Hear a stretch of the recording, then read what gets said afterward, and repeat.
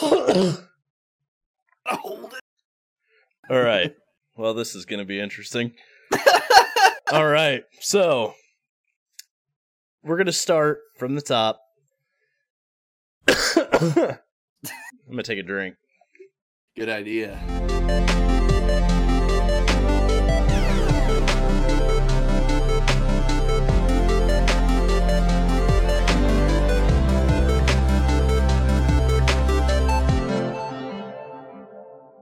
What's up, everybody? Welcome back to The Gaming Effect. We are here with episode 5. I'm your co-host, Alex, aka Soldier First Class. And I'm your co-host, Corey, aka Dookie03. And we are up above the 150 plays mark. We actually just hit 160, I believe, on Spotify, iTunes, and those platforms that are tracked. We also have been doing pretty well on YouTube as well, so just want to give a shout out to the people that are listening and watching on all the platforms and stuff. Really appreciate it. You guys are awesome. Don't forget, if you are listening or watching, be sure to give us a rating on those platforms. It really helps get the word out there about us and gets us viewed a little bit more. We actually just hit 10 5-star reviews on Spotify. So hell yeah, brother. Yeah, so it's been pretty good. You guys have been really supporting us, and we really appreciate it. So just want to give a special shout out to you guys, and thanks for supporting, watching, and or listening. Yes, thanks for sharing with whoever will listen or doesn't, whatever. But yeah, so today's episode we are going to have, the main topic is going to be comfort games. We're also going to be doing our episode 5 Q&A session. We're going to have some general questions that we kind of want to answer, and then we have some 10 or 11 viewer submitted questions that we're going to be answering as well. So thanks for all the questions you guys submitted to us on all platforms. We really appreciate it. Yeah, and I gotta say, so I wanted to do a Q&A episode at some point, and I figured it would probably be best if we waited till like episode 5 or something like that, just so that we have a bit of people like that are actually watching and listening. And then I figured this would be a good idea for you guys to get to know us a little bit better. So right, because like we don't want to just be voices or images on a screen. We want to get to know you guys, have you guys get to know us, kind of figure out what we like, what we dislike. Yeah. And that way, like, who we are. Right. And, because we may not like everything you like, or we might not dislike everything you dislike, but we can kind of give you an idea of what you'll probably hear on the podcast, or, even surprise you maybe. So, yeah, exactly. And I thought, to keep the answers extra honest, we will be taking a hit of some legal greens in between every second question. So keeping our answers extra honest. Yeah, maybe a little too honest, but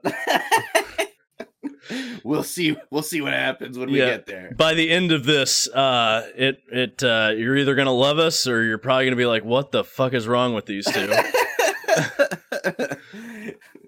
But should we swing into what we've been playing and all that now? Yeah, so you go ahead, because I've got mine's gonna be a little bit longer. Okay, I've got a couple games on the go actually right now. We've been playing Legend of Legaia, kind of. Are you still further than me then right now, or am I past where you are now? As of your last stream of it, yes, I'm still a little bit farther. Oh, okay. I'm in Sol. I just got to I'm fighting that big knight dude at the top of Sol. He's like, you're taking that plant to get rid of the mist. The mist is my reason for being, bitch. And he is like, because he just wants to fight the rest of his life, right? Okay, his whole family got killed. Then I am just past where you're at. Oh, okay. You've actually pretty much caught up to me. Sweet. Yeah, I'm digging it, honestly. I think we talked about it a little bit last podcast, but I've played a little bit of Legend of Legaia at a friend's house, off and on when he played through it. But there's a lot of stuff that I missed, and there's a lot of stuff that I did see, and I'm in the stuff that I've never seen before now. So it's pretty cool. Like I remember loving the game, but I'm loving it even more because it really is like a first playthrough, even though I've seen like a good chunk of the game. You're experiencing it. Like you're not just watching firsthand, it. Or, right. When I was playing it with my buddy, it was almost like you know when like you and your wife are like watching a series together and then you're gone for like 4 days and she sneaks ahead and keeps watching it. Yes. And then you're like, fuck. And then you're like, well, I don't want to go back. And then you just jump back in and you try to figure out what the hell happened. That's how it was when I was like watching him play. Yeah. But playing it firsthand is just, it's so much better. Well, it's like I beat it a long, long time ago, and I actually don't remember how the game ends. Oh, okay. So like past where we're at right now is kind of, it's not new territory, but it's like very hazy. It gets hazy. Yeah. So we're getting into territory like where I have not really remembered how the game goes. Okay. So I'm excited to get to the ending and see how it's going to go because I don't actually remember how it went. Like, I don't remember any of this third continent at all. Like, this third country. I remember the second one with, like, the islands and stuff. Mm-hmm. But I feel like, I feel like everything from here on out is going to be new. Unless there's, like, a coastal town. I remember there being, like, a coastal town. And I don't think I've hit that yet. So maybe it's in there, or maybe I'm misremembering something. Well, the place that we're at right now actually is the last time I played it, which was several years ago. So I've beaten it once. I restarted a playthrough a long time ago, and then I never finished it. Okay. This will be my first full playthrough since the game probably came out. Right. So, it's like I said, it's kind of a not new territory, but it feels like new territory for me. Yeah. So, and then I've also been playing Dragon Quest Heroes 2. Me and my buddy Fates are playing through that kind of together. I'm doing New Game Plus, so like every enemy's dying in like 2 hits. But it's been a blast. I streamed today to try and, today is Saturday? Right, yeah. Yeah. So I streamed today to try and get caught up to where my buddy Fates is, but I'm still a little bit behind, so I'm going to have to try and just chug through when we play next time. But it's a great game. Like, all those Dynasty Warrior style kind of spin-off games all seem very similar, but this one's very different. It's very like kind of like open world, and then you still have your battles, but you have like regular battles on like the overworld and stuff, and it's got a good story and all that, right? And job class system, so I'm digging that. And then the last game I'm playing, I mean, Theta Rhythm obviously, but we're going to be playing Double Dragon Gaiden, and I'm super excited for that because I've been a Double Dragon fan since fucking I was born pretty much. So it's going to be awesome to kind of go back and play one of the newer games in that series, and it just looks like it's going to be chock full of nostalgia boners. And I feel like this is like the second coming of the beat 'em up, like with Streets of Rage 4, and then we had that TMNT Shredder's Revenge, which was awesome, by the way. Which was also really awesome. And then we got Double Dragon coming back. Like, party, dude! Yeah, you just mashed that button the whole playthrough. But I think we're in like the second coming of the beat 'em up, and I'm super here for it, man. Yeah, is that new, that Double Dragon Gaiden, or is it just came out, I think Friday, this past Friday or that's something. That's what like I thought. Yeah, I've been playing Baldur's Gate 3, and I've been playing the hell out of it. I'm already out of Act 1, and dude, like if you are into turn-based games, this game is incredible.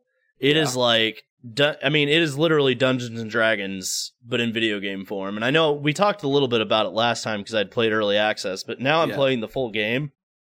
And there are things that like I didn't see in early access because like I played it for like 1 or 2 days and didn't really fully get into it because I knew it didn't transfer over to the full game. So I was waiting for the full game to really dive into it. And there's some really cool stuff. And there's also some like really humorous stuff, like dialogue options. There is like cutscenes that are really funny. One that I hit today that I could not stop laughing at was you walk into this village and it's like this rundown village and there's like goblins everywhere and bugbears and ogres and stuff like that. And you walk in and this bugbear is just giving it to this ogre. And like fucking it or fighting it? Yeah, fucking it? Yeah. What? So it's this big fat ogre chick and this bugbear, and he's just giving it to her, right?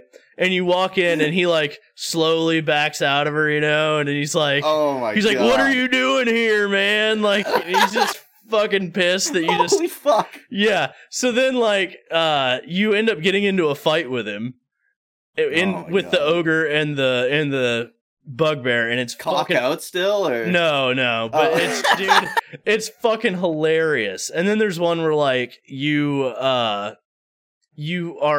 traveling with this guy, and there's a guy that's like trying to hunt him. Okay. And he doesn't know that the guy traveling with you is the guy he's looking for. So he tells you all about this guy, like, which you already know, but he tells you all about this guy. You like basically get him to explain everything, what his motives are, all this other stuff. And then you just turn and there's a possible dialogue option. Yeah. And you're literally like, "Oh, hey, guy, what do you think of that?" And then he's like, "Oh, well, you know, we could fight or we could kill this guy or whatever, you know." And you could choose to like kill him or you can just let him leave or whatever. But like, it's really cool that they have all these different options where, you know, you might get into a fight and you might do like dialogue options, right? And it could either turn into a fight, or you can like talk your way out of it, or you can accidentally say the wrong thing and get into a fight, or you can say like, you can just straight up be like, "I want to fight you," or whatever. Like, there's so many different options and so many different ways to approach. And like everything, and like a lot of things are done on dice rolls.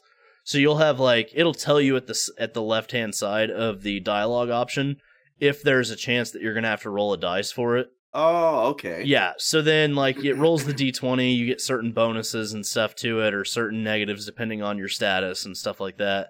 And like if you're looking for, like, if you're a turn-based fan and you're looking for a turn-based game to get into, this I think is the perfect game. You have plenty of loot to like equip yourself with. It's a tabletop RPG in video game form is exactly what it is. And it's basically like create your own adventure. Like, there's a base story, but like it's create your own adventure, do encounters how you want to do them, build your party members how you want. Like, I'm cross-classing some of my party members and stuff. So there's like there's all these different things you can do, and it's so much fun, dude. Like, all I've been doing the last 2 days has just been playing Baldur's Gate 3.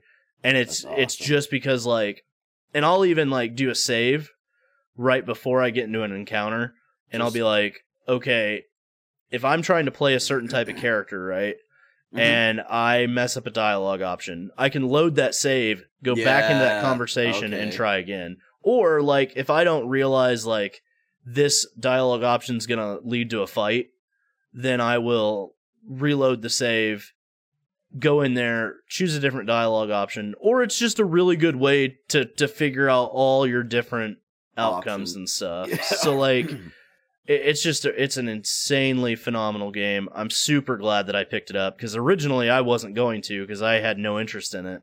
Well then, I'd been seeing a bunch of stuff on it, and my buddy Craig loves Baldur's Gate 3. He's been playing early access since it came out. And so he ran through early access with me, and it was a lot of fun. So I decided to pick it up, and like, I hope you pick it up, because I'm really excited to see like how you approach things, how like we would approach things as a group and stuff like that. Yeah. And you can even like, if you're playing with other people, you control whoever initiates the combat or the conversation is the person that does the talking choices and stuff. But your party can actually vote on the choice they want. Oh, cool. Now you don't have to follow it kind of thing, but it'll show. Yeah, you don't have to follow, but people can vote on what they think is the best outcome, and then you can kind of pick what you want based off of what they do. Yeah, that makes sense. Yeah, it's a lot of fun. I think you would really like it, especially it being turn based and in how versatile it is and how like create your own story is. Like it is legit like the most role playing game Oh yeah. out there. Yeah, like I know I just watched like when my buddy DG Online streamed Baldur's Gate 2 for like a year and a half. It those games are like they really thrive on having like so many different options, and all those options lead to a whole other different like bunch of branches in the path. Right. Like the crazy thing is like I know with like D&D, if you're the DM or whatever, you've got to write story based on like possible options and stuff. But if you're the DM and you and your buddies come over once a week or something, you're basically figuring it out week to week what these options could be, right? So you can change them.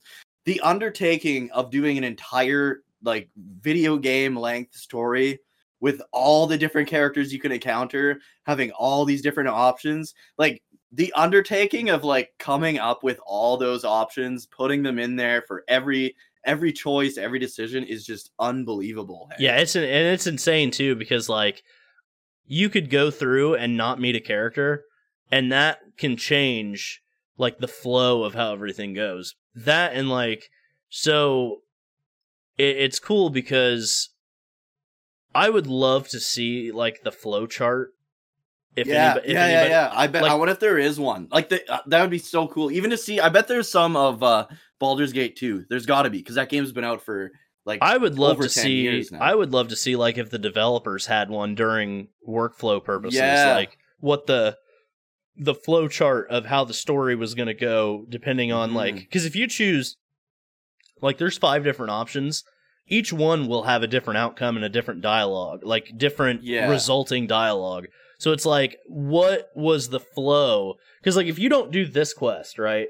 Yeah. And then this quest is unlocked because you did that one, you never see this quest line. Like here on this flowchart, it's just not there. Yeah. So I think it'd be cool like if they did like a documentary about this game and they just to show you the flow of how the game went. Yeah, it'd be super cool. And like I've played games, like I'm not a big Western RPG guy because usually there's too much to do and then I do not play the story or anything and get lost and then end up dropping the game after like 30 hours of accomplishing nothing. But the ones I've played the most of would be probably Mass Effect 2, Fable, the original Fable, and what was that Star Wars one? Knights of the Old Republic. Yeah. I played that for the first time, I think, was it last year or the year before? And those games definitely have like those options and stuff.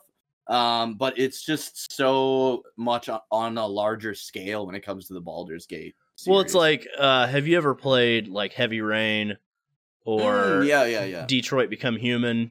Any of those? Yeah, I've played exact same Rain, thing. Yeah. If you like miss a button press, or you choose a different dialogue option, or you don't look at a certain item, or you don't do this, or you don't do that, like the flow of the game completely changes. Yeah, it's different. Yeah, so which adds so much replayability. To right, these games and that's too, right? that's why this game is going to have so much replayability because like Baldur's Gate 3. Like, you can choose what type of character you want to be. So if you want to be a dickhead and just kill everything, you can. If you want to go through and be more passive and try to talk your way out of certain situations, you can. If you kind of want to be like... And the class options are huge. Like, you know, you have Paladin, you have Barbarian, you have Bard, you have like... And each class has like different responses to different things. So like, I'm a Ranger. Right. So like, if it comes to like nature or animals... or anything like that, I will have a special dialogue option specific to Ranger that will respond to that character's question or dialogue option that they chose or whatever. So it's kind of funny. I remember last podcast, you were saying how you were trying to like talk to the animals and tame them and stuff. And I just wanted, it reminded me, and I don't know why I didn't say anything at the time, but when me and my buddies would play D&D, they would get so fucking annoyed because I was that guy that had to tame everything, and like there was like this I don't know D&D monster names all that well, but there was like this one-eyed big fucking tentacle creature thing. Oh, I know what you're talking about. I bet I can't think of the name of it. And we fought it, and I was doing like all these dialogue tests and like trying to tame this thing, and they're like you can't tame it, just fight it. And I was like, I want to. I remember that monster's actually in Baldur's Gate 3. Is it? Yeah. I bet like almost all of them are. Yeah, it's based off of 5th edition of D&D. Oh, okay. Mm-hmm. I remember taming a goblin. We were in like this goblin's base. So I had a wolf and a goblin, and they just followed me everywhere. I did, so in early access I did Beastmaster as my subclass or whatever. Yeah. And that allows you to have like a summonable animal. Okay. And like it was like a wolf, bear, all that. Like we talked about this last time. I'd probably do that. Yeah, see, I thought about that, but then I decided to go Gloomstalker, because Gloomstalker is like a kind of a assassin type bow wielding ranger. Oh, and it has some really cool abilities, like being able to fire, multiple abilities instead of just your one normal attack. You get bonus actions and stuff like that you can use because of Gloomstalker. So there's a lot of replayability, a lot of versatility. There's a lot of customization. This is like awesome. The perfect RPG for RPG players. Yeah. My only issue is it's not on PS4. Apparently, it's only on PS5. So really, see, I didn't know that. Neither did I until somebody in my Discord told me. I think it was yesterday or the day before. So that sucks. I'll have to wait until I have more than one reason to get a PS5. Because right now, this is the only game I would buy a PS. Like I would get or play on a PS5. Right? What about Ratchet and Clank? No. It's not worth it. I love Ratchet and Clank, don't get me wrong, but I'm not gonna fucking buy a PS5 to play a Ratchet and Clank game. Right, I got you. Oh man. All right, so now we did have a question about this, so we'll kind of tie in this question into our main topic. So Tony from Discord, he asked, in my experience, every gamer has at least 2 to 3 games they will always go back to when they either don't have anything new or they're just not feeling any of the titles they have. What are your 2 to 3 go-to games for all occasions? So we're going to tie this in with our main topic, which was comfort games. Yeah. I think number 1 for me might be obvious, but it might surprise some people. So go ahead and I'll let you start. What's your number 1? Number 1, it's honestly my number 1 and number 2 are tied, I would say. It would be like Mega Man 6. I'm gonna go with number 1, Mega Man 6. Like okay. I'll come home if it's been like a long shitty day or a long shitty week, I'll come home and I will fire up my PS4 and play Mega Man Legacy Collection, put on Mega Man 6, and just play through the whole game because it's just like probably the Mega Man game I played the most as a kid. And there's so many, it's the only NES Mega Man game where there's like multiple routes through the stages. So you can kind of play it different if you feel like playing it different that night, or you can play it the way you always play it and use your you got the rush adapter upgrades. So you've got like this power punch that can break blocks and it's super strong, but you're less mobile. You have less range and stuff. And then you've got like a jetpack that lets you like fly around a little bit, but you can't do a charge shot and you can't do a slide. So there's a bunch of different things you can do to like change kind of the way you play the game. So I love it for that. And it's just comfort food for me because I just played it so much as a kid. Yeah, I would say so. I might actually have 2. I think you're right. I think I have one that's tied for number 1, and it's not one that I think people will probably think of. My number 1's Final Fantasy X. Okay. Yeah, like it is one of those games where like the music, the calm atmosphere, the story is just something that I can if I come home from a shit day or something, like we said, or like nothing's just hitting, like I'll pop in Final Fantasy X and I'll, run through as far as I want to and just enjoy the music and the atmosphere of the game and it's one game that I go back to a lot. Like I probably, if I had to put a number on how many hours I probably have in that game across all platforms, all releases, everything, I would say it's probably my number 2 game in playtime under 14. I was gonna say that game definitely is a vibe. Hey, like Right. there are some Final Fantasy games and just games really that are a vibe. But for Final Fantasy, I would say like 5 is probably the first one that's like, because it's just goofy. It's so like just fun loving and just excellent. Plus dark at times. And then I would say 7's definitely got a vibe. Like it's got that dingy kind of sometimes very serious, but sometimes very goofy kind of vibe to it. And then 8's really got a vibe. And I would say 10 is the next one. And then after that, they don't really have, you know what I mean? They're not as like, when you're in the world of Spira, you know what I mean? Like, and when you're in Final Fantasy VIII's world, and like, it's just the ambient music, the lighting, everything about it. Like those worlds have their own feel to them, no matter what part of that world you're in. Well, and they have kind of got its own. They have some of the best soundtracks in the series too. Yeah, that might be what it is a big part of it. Right, and that's what it is for me. Like hearing Besaid Island, or To Xanarkand, or it just has this vibe to it, and it's a special game to me anyway, because it used to be my number 1 favorite game of all time, and like it has this. For me, it's special because I played it and beat it for the first time when my grandma died, so it kind of like helped me get through that. So it's always kind of been like a place of comfort for me, regardless of what's going on. It's kind of funny because like you've mentioned some moments that hit hard in Final Fantasy 14 when your dog passed away? Yeah. And then you got Final Fantasy 10 when your grandma passed away, and it's just so it's kind of like I don't know if funny's the word given the context, but it's kind of funny because like when my dad passed away, there's all these like great JRPGs that I could have played to get my mind off things and to just like focus and burn my time and life into to get through that, but not the one I played. It's not a bad game, but it's not a great game. And have you ever played it's that Dragon Ball Z JRPG on the Super Famicom, and you use like cards to battle and stuff? Oh, can't say I have. I think it's called like Super Saiyan Densetsu or something like that. Oh, I think I've heard of it. I locked myself in my room for probably like a month and a half to 2 months and just played. And the thing is it tells from the Saiyan saga up to the end of the Frieza saga.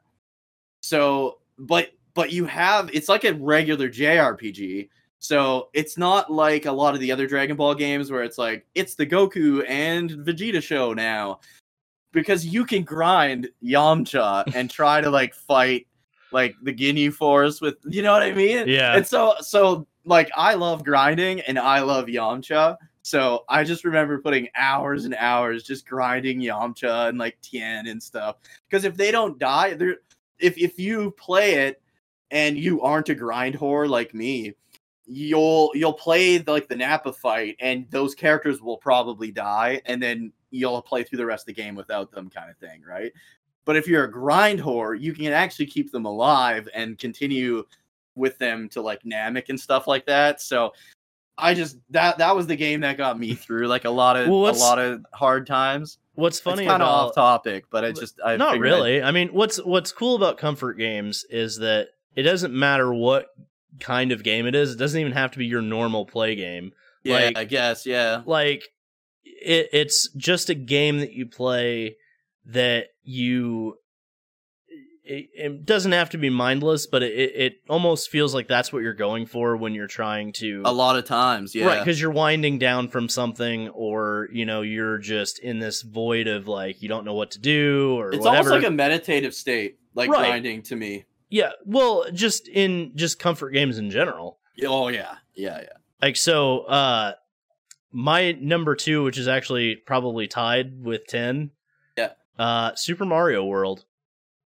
Okay, I can see that. That is a game. It's an easy game to pick up and play and put down and then pick up again later, you know? Right. And if you wanted to beat that game in an hour, you could, because like there's the shortcuts and all the routes and stuff. Like, you know, so if it's something that you're just looking to play for like an hour or so, it's the perfect game. Like, it's a good game. Right. And it's a very, you know, the music, obviously, you know, more upbeat, right, the colors, you know, Yoshi is in the game. Like, there's all these different things that just culminate in being a really good comfort game.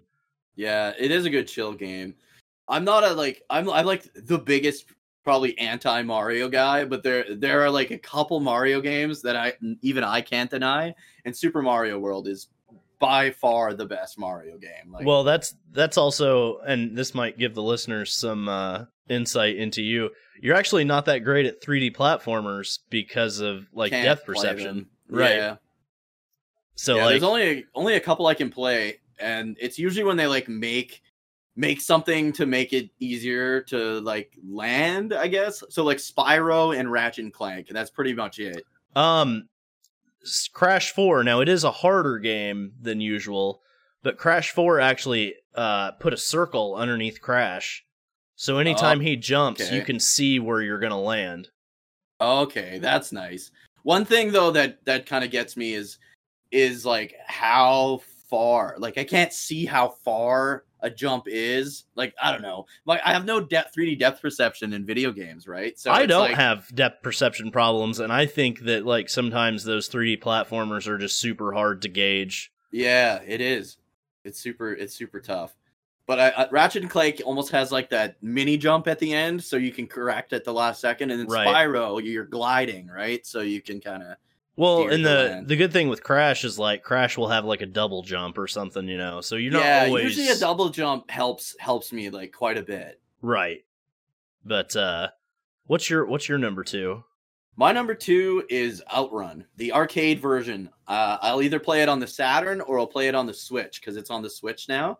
It's a classic Sega arcade racing game, and it's not even a racing game, it's a driving game, and that is a very important fact because you're not racing other cars, you're just trying to drive to the end of the course, and there's a bunch of different paths you can take. I think, man, there's probably like 20 different routes you can take, but there's 5 or 6 different endings. There's like the A, B, C, D, E ending kind of thing, but then every time you turn it changes. Like there's like a bunch of different branches and paths you can take and courses.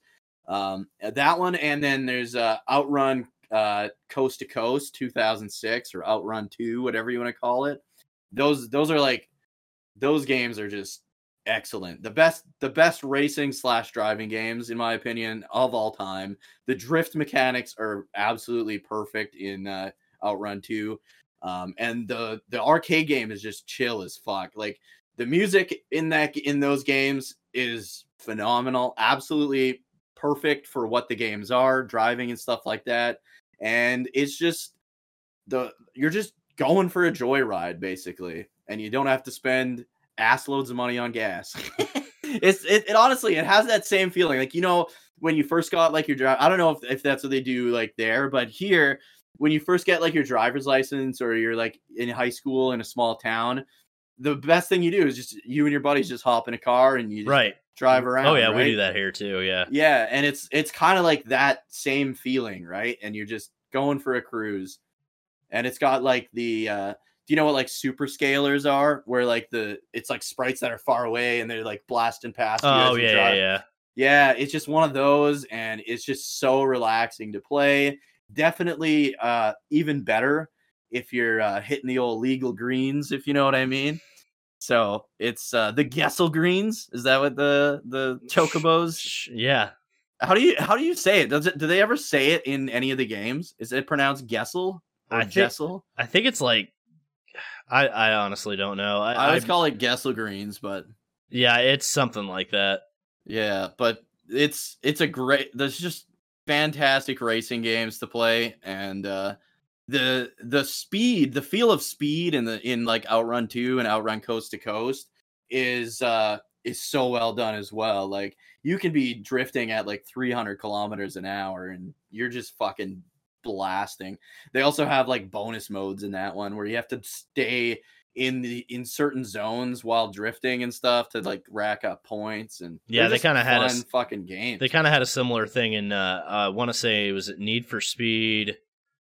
There was one where like drifting was like a big mechanic in it, and you could do like drift courses and stuff like that. Remember like the Burnout games and yes, stuff too? Dude, those Burnout. were fun. Burnout used to be a comfort game for me when it was readily available. Well, I think it was Burnout 3 or something like that. Yeah, they need to remake 3 because they keep putting like Paradise City, but it's not the same as any of the previous ones. Did you ever play Flat Out? Never heard of that one. Flat Out is like a derby / racing game where you try to eject yourself out of the windshield. What? Yeah. So it's like a stunt driving kind of game, but like there's like these mini games that you can play where like I think there's one, it's like bowling, and you try to get up as fast as speed as you can, and then there's like an eject button where you just shoot your guy through the windshield. That's hilarious. And it like shoots into the bowling pins and stuff. Another really fun driving game that I really like that a lot of people have not heard of, surprisingly enough, even though it's part of a really famous driving game series, and it's Test Drive Eve of Destruction. Okay. And it's literally a demolition derby game. And I remember me and my buddies would play it on like, I think it was Xbox, and we would get like 4-player split screen going on my buddy's TV and just beat the shit out of each other in demolition derbies and stuff. And you can do like figure 8 races, you can do like where you shoot like exploding rubber chickens at each other, or like there was one where like you had to drive a hearse backwards, or like not reverse, but like the wrong way. Oh, like into oncoming traffic, right? And they had to destroy the hearse before you finished. I think it was like 3 laps. And that's cool. Yeah, and there was like sounds like a fun game. It is a fun game. And then there was like a bus one where like it's the bus has to destroy the cars before the cars finish the race or whatever. Okay. And it's sound good. Yeah, it's a lot of fun, dude. It's another really good comfort game. That's part of the Test Drive series? Yeah, Test Drive Eve of Destruction. Interesting. It even has it even has a career mode. Oh, where you, like, that was such a popular series stuff in like the early PC gaming era. Like Test Drive, like 1 through 3 on like DOS and shit was like such a big deal back in the day. Well, and like, Test Drive, the most realistic driving game back then. Test Drive was big on PlayStation 1 and 2 also. Was it? I was just playing like Gran Turismo 1 and 2 on PS1. Yeah, I think Test Drive Eve of Destruction was on PS2 and it was on original Xbox. And it was a lot of fun. Remember, they aged like absolute diarrhea, but do you remember like playing a shitload of like Twisted Metal and stuff back in the day? Yes. Those games were so much fun, but if you go back and try to play them now, they're absolute dog shit. Who was your driver? I used, I think his name was Thumper, the purple car that shot like shockwaves out the front. It was like a pimp mobile kind of thing. And I would use either him or was it Axel, the guy with like the fucking... That's my guy right there. Axel was my guy. I would always use. Yeah, Axel was my guy. There was like a motorcyclist too that I used. Yeah, I don't remember his name. I think his name was. Yeah, I think it was Grim. Yeah. Have you seen the new show yet? No, I haven't. I haven't seen it either. I've been hearing good things though.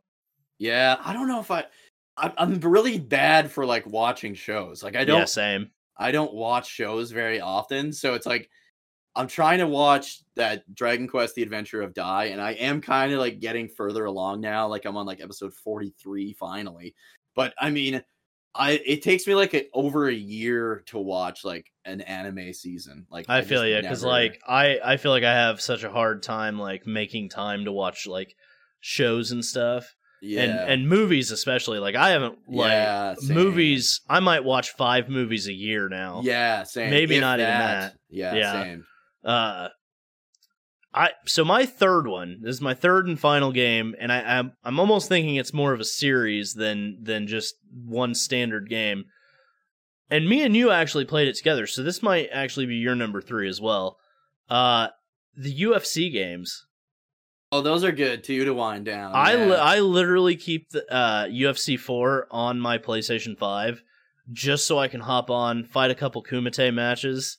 And it's just a blast to play, man. Yeah, because it's like it's just a fighting game. Like you're just having fun with it. Yeah. But yeah, that's my number 3. I love it. My number 3 is a bit of a twist. Bubsy right? 3D. No. That's a pain game. Oh, Dragon Ball Sagas then. Okay. No, that's also a pain game. When I need to feel pain. When I need to live again. Games. Yeah. No, Blitzball. I literally keep Final Fantasy X on my PS4 at all times so that I can fire up, play a couple fucking games of Blitzball. I love Blitzball so much. You sadistic bastard. And dude, it's so good. I swear. I got to make a tutorial video on how to play Blitzball because I swear at least 50% of the people that hate Blitzball do not know how to play Blitzball. Right. Well, and it's once you get to a certain point, it's pretty much automatic. Like if you have Titus, Brother, and Waka on your team, I usually put them as my forwards. Yeah, and I always have that. I want to say it's the Guado Keeper. I can't think of it. It's like Zav Guado or something like that. I used to have, or the Albed Keeper. He's one of the best in the game. I have some chick in my goalie now. Right now. But I'm on I'm probably on my 32nd season of Blitzball. Like, nice. I'm just always playing, the best part about Blitzball is the reward you get for Waka, where it's like, I think it's called attack reels, and it does 99,999 damage 12 times if you get it right. Yeah, so you want to know how much I love Blitzball? I have never used that move. I've played Blitzball for billions of hours, but I've never actually. I probably have it, but I've never used it. What I do is I'll play Blitzball while I'm playing through the story, but I'll beat the game, and then on my last save, I literally I keep that save there so I can just keep playing Blitzball. Well, and I don't think you can get attack reels, element reels, and even his ultimate weapon until you've gotten to a certain point in the game anyway. So if you're doing it before you get the airship, I think you pretty much won't get it anyway. Yeah, no, I'm right before you go inside of Sin. That's okay, yeah. That's where my save is. Oh yeah, so then you should definitely have it. I probably have it, yeah. And even how before each match you're supposed to line up ooh, you could learn this move from this guy. Yeah. I have them all, so there's no point in doing any of that. But I only get a select few, and then it's kind of pointless after that. Yeah. Yeah. I don't think there's an achievement for it, but there might be for getting all the moves, but I don't think there is. I don't think so. I know there's one for getting everything on the sphere grid, which I still don't have, but no.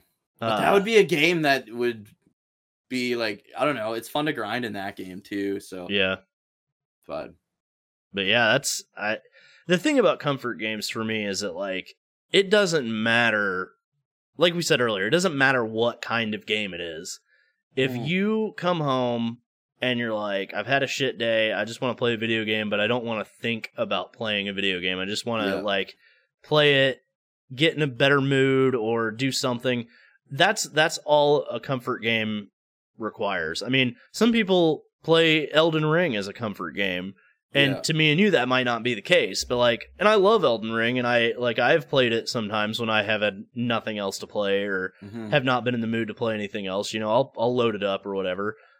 14 is a good comfort game for me, because you can sit in an area and listen to the area music, or while you craft stuff, or while if you're, there's always something to do usually in an MMO, right? Well, yeah, and an MMO is the perfect comfort game because there's so many different things you can do. You can level up a character, you can craft, you can do dungeons, you can do trials, you can do raids. I mean, there's so many things you can, or you can just sit, turn it on, sit in a certain location. I like to sit in Ishgard because it has a certain song that I like, or Kugane at night has a certain song that I like. And I just sit there and I'll do something else, and I'll leave my headphones on, or I'll play it through my speakers. Yeah. Or, you know, you don't even necessarily have to play the game for it to be a comfort game. So I think, like, sometimes people get too hung up on what is and isn't a certain type of game. It is what you make of it, you know. Absolutely. Well, it's like even like Star Trek Online.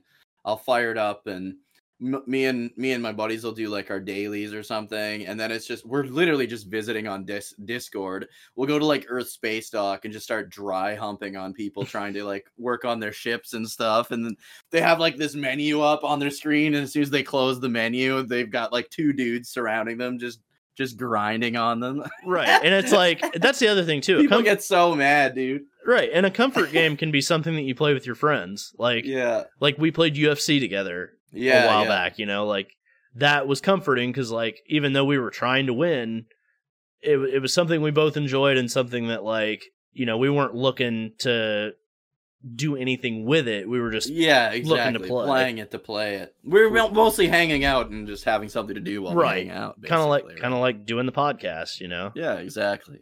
But exactly. I did want to say when you were saying you weren't like completely on the fence for Baldur's Gate 3, and then you made up that bullshit story about your friend getting you into it, but I noticed you didn't purchase it until after they announced you could fuck a bear. Jesus.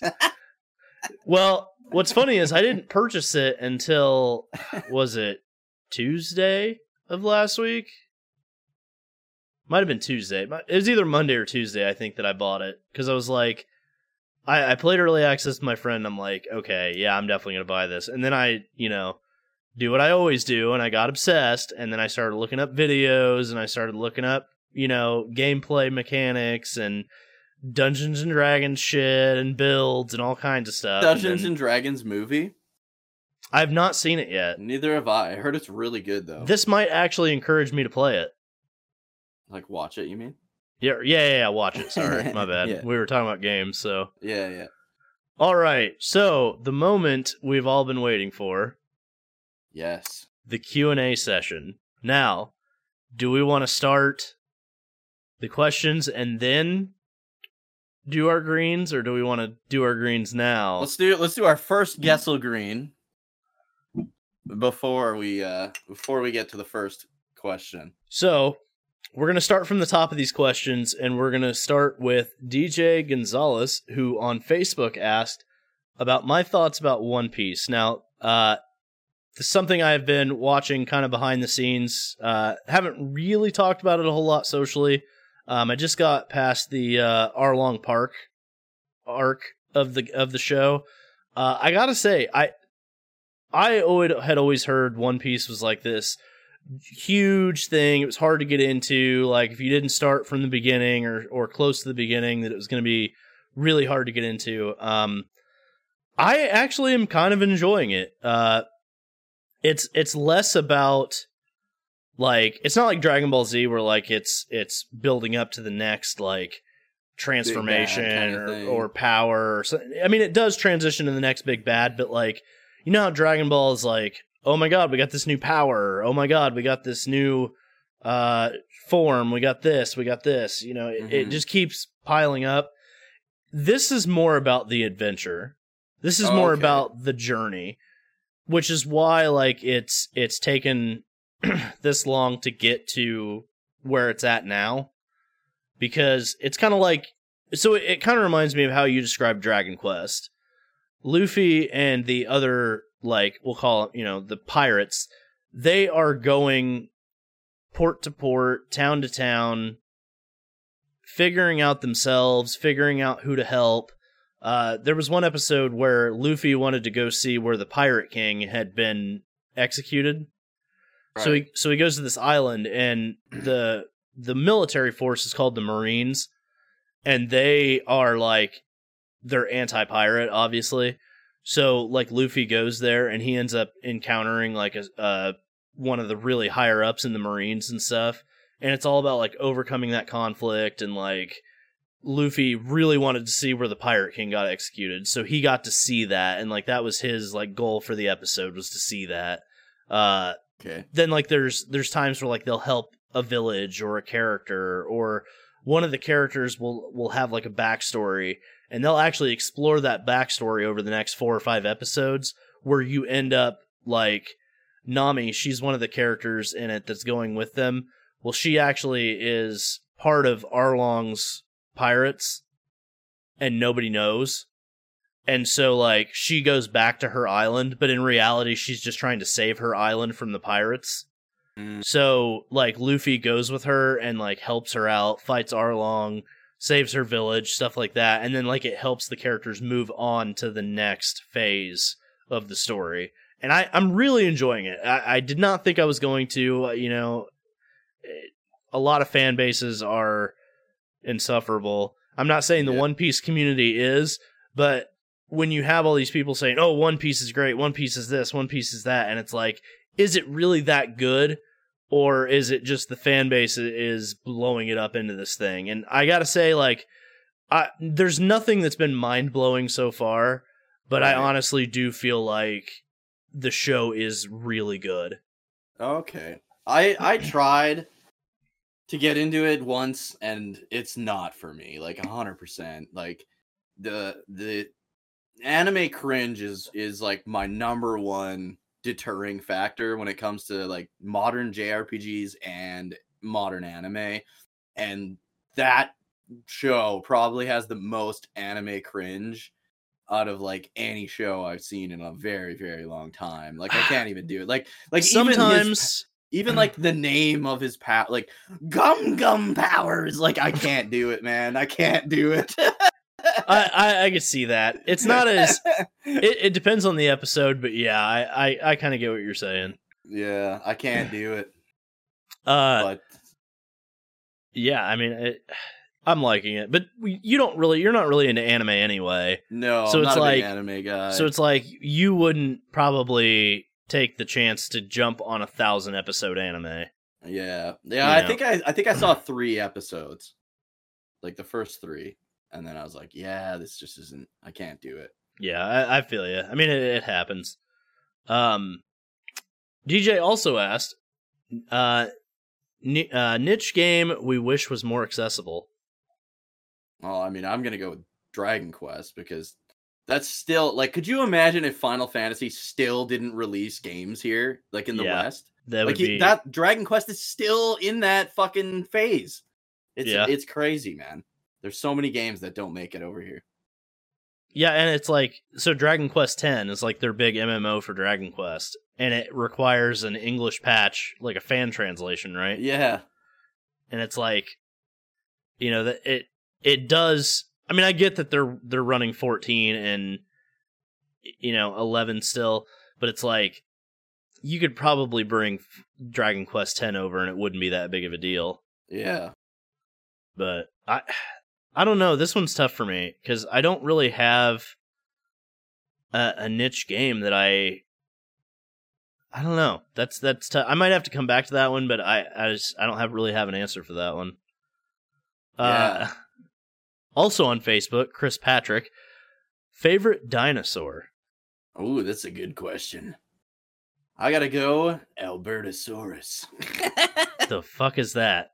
The only reason I like it is because it was found around here, and they always have like the skeleton and stuff on like display at like the local museums and stuff. It's basically like it's I think it's bigger than a T-Rex, but it's basically a similar concept, I think. So mine, and this is going to be connected to something else, but this is why I like the Triceratops.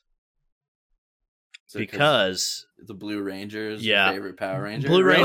Blue Ranger used to be my favorite Power Ranger, like, ever.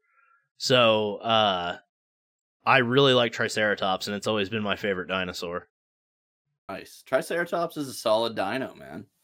Yeah, I mean, it's got 3 horns, so... How can you go wrong? Right. And a shield for a head, basically. Right. So, Dustman on YouTube asked about playing Lost Odyssey, and if we have, would we like to see it remastered and released on current consoles /PC? I feel like all the Mistwalker games need to be released on modern consoles and PC. Right. Like, we finally got news due to an accidental leak that Fantasian. Fantasian is coming to PC. I hope it comes to like PS4, but if not, I'll fucking try to get that shit working through Steam or GOG because I can't get PC games working ever. But I was planning on like being like, you know what? I'm gonna fucking do whatever I can to play this fucking game on my TV and be able to stream it. And I was gonna like download some sketchy ass fucking software on my phone to try and get it to work. But it is very relieving knowing that it's very likely coming to PC at the very least. And I feel like you know what? I'm gonna change my answer about the niche game. Fantasian. Just Mistwalker games in general. Yeah, Mistwalker games in general. Yeah. They've been just trapped on like non JRPG consoles and platforms since like the fucking dawn of the company, basically. Actually, I have Lost Odyssey on disc. Yeah, I have it too. And I wanted to grab it, but I've never played it. Nice. I haven't played it yet. Mine's on my shelf over there, but yeah, it's really good. I hear it is. Yeah, the music's awesome. The story's awesome. It's just really, really good. I also have Last Story. I have Blue Dragon. I have Blue Dragon as well. It's on my shelf. I didn't grab that one though. Nice. I haven't played any of them though. It's funny because I want to. We have another question later on that's about Last Story as well. Yeah, I think definitely Lost Odyssey for sure needs to be on modern systems. Yeah, all right. Definitely. I would love. I'm gonna play it on the 360 if I have to, but I would love to play it on the PS4. Should we take some more Gessel Greens? All right. So this is a combined question from Dustman and Shazza Rose on YouTube. The question was basically, what's your earliest gaming memory? First game you played, and which game solidified your love of gaming for life? And then Dustman asked, what moment from a video game solidified our love for gaming? Now, my question is it Dustman or Dustman? Because Dustman, I think, is in Mega Man 4. Yeah, it's probably Dustman. I don't know. I'm stupid. So, what was the first game you remember playing? Is that basic kind of like what the question was? What was your earliest gaming memory? Yeah, so the first game I think I ever played was actually Double Dragon 2. And that's why, like, earlier when I said I've been a Double Dragon fan since I was fucking born, basically.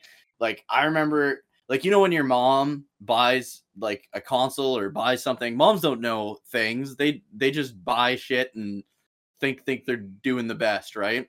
So my mom bought an NES and it came with Mario and Duck Hunt, but she didn't know, so she was like, well, I better buy a game for this. So she bought Double Dragon 2. So the first game I actually remember ever playing was Double Dragon 2 with my mom, and we didn't know how to jump because in Double Dragon 2...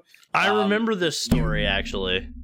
Yeah. So in Double Dragon 2, you depending on your A and B buttons are like left and right attack. So if you're like facing this way, A will punch and B will do a back kick. If you're facing the other way, B will punch and A will do a back kick. So in order to jump, you have to press both buttons at the same time. But we could not fucking figure that out. And we were just like, there's a part where you have to like jump over a ledge. And I just remember getting stuck there. Sometimes you would fall and die. And then you'd spawn on top of the ledge. And you're like, all right, we can keep playing now. So, God, games were such dog shit back then. It's a good game, but it's like I was like 4 years old, right? And my mom had never played a video game before, so we were just like, that was my earliest gaming memory. So my earliest gaming memory is actually also with my mom. We had an NES, and she had Super Mario Brothers 1 on it. And when I was like 3, I think it was, I didn't realize that I wasn't playing. Like, my mom handed me a broken controller. Okay, the classic. With a shoestring for the cord. And like, I didn't know any better. So like, I was just sitting there playing along, you know, and like, it's not technically the first game. Well, I guess it is the first game I played because I did play it later, but it was the first experience I had with gaming, and I wasn't even actually doing anything.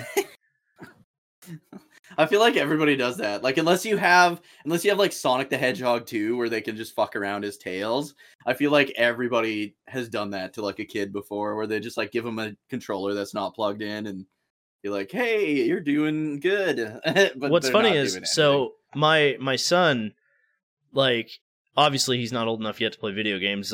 He's not even 1.5 yet, but Yeah. like he'll look at the TV and he'll see me playing a game. Like I'll be playing like, I don't know, UFC or, you know, something like that. And he'll be watching me play and then he'll want to grab a controller. Yeah. So like I just give him one that's either, you know, dead or, you know, that he can't really mess anything up with if he hits a button or something like that. Yeah. But it's cool because like that's how I'm kind of passing it down, is like he's playing with controllers that aren't working.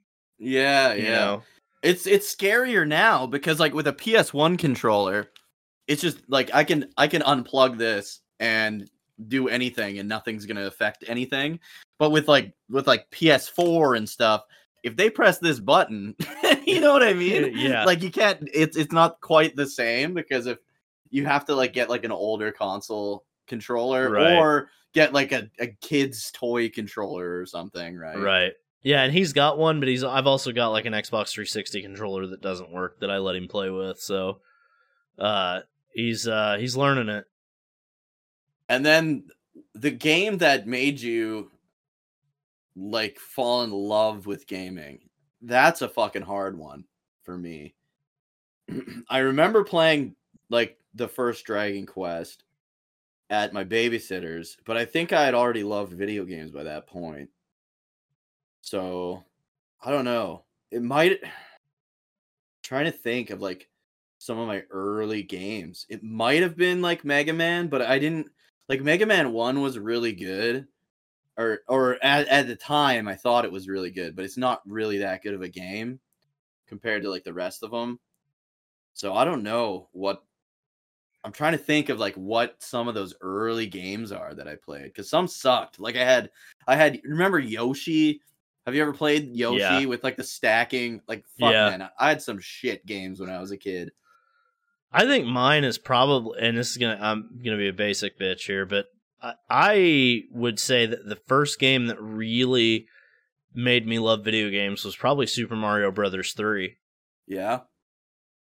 I would say that's probably the one, because like the music, the suits that you could wear and stuff, like the Tanuki suit and I can't remember which one it is, the raccoon, the frog, the frog, yeah. It's like it was the first game I played where like it was bright. Obviously I was young too, so it's like it was bright, it was, you know, the music was catchy and repetitive, and that's like, you know, it's what kids love. So yeah. For me, I would say Super Mario Brothers 3 was the first game that really solidified my love for games. Yeah, I can't remember. I'm gonna say Mega Man 1 because I used to like rent it quite often, and I didn't really. I want to say it was like the first game I rented too, like that was good, anyways. Because like when you're a kid, you just fucking. I remember like renting. You remember that like Othello? It's like.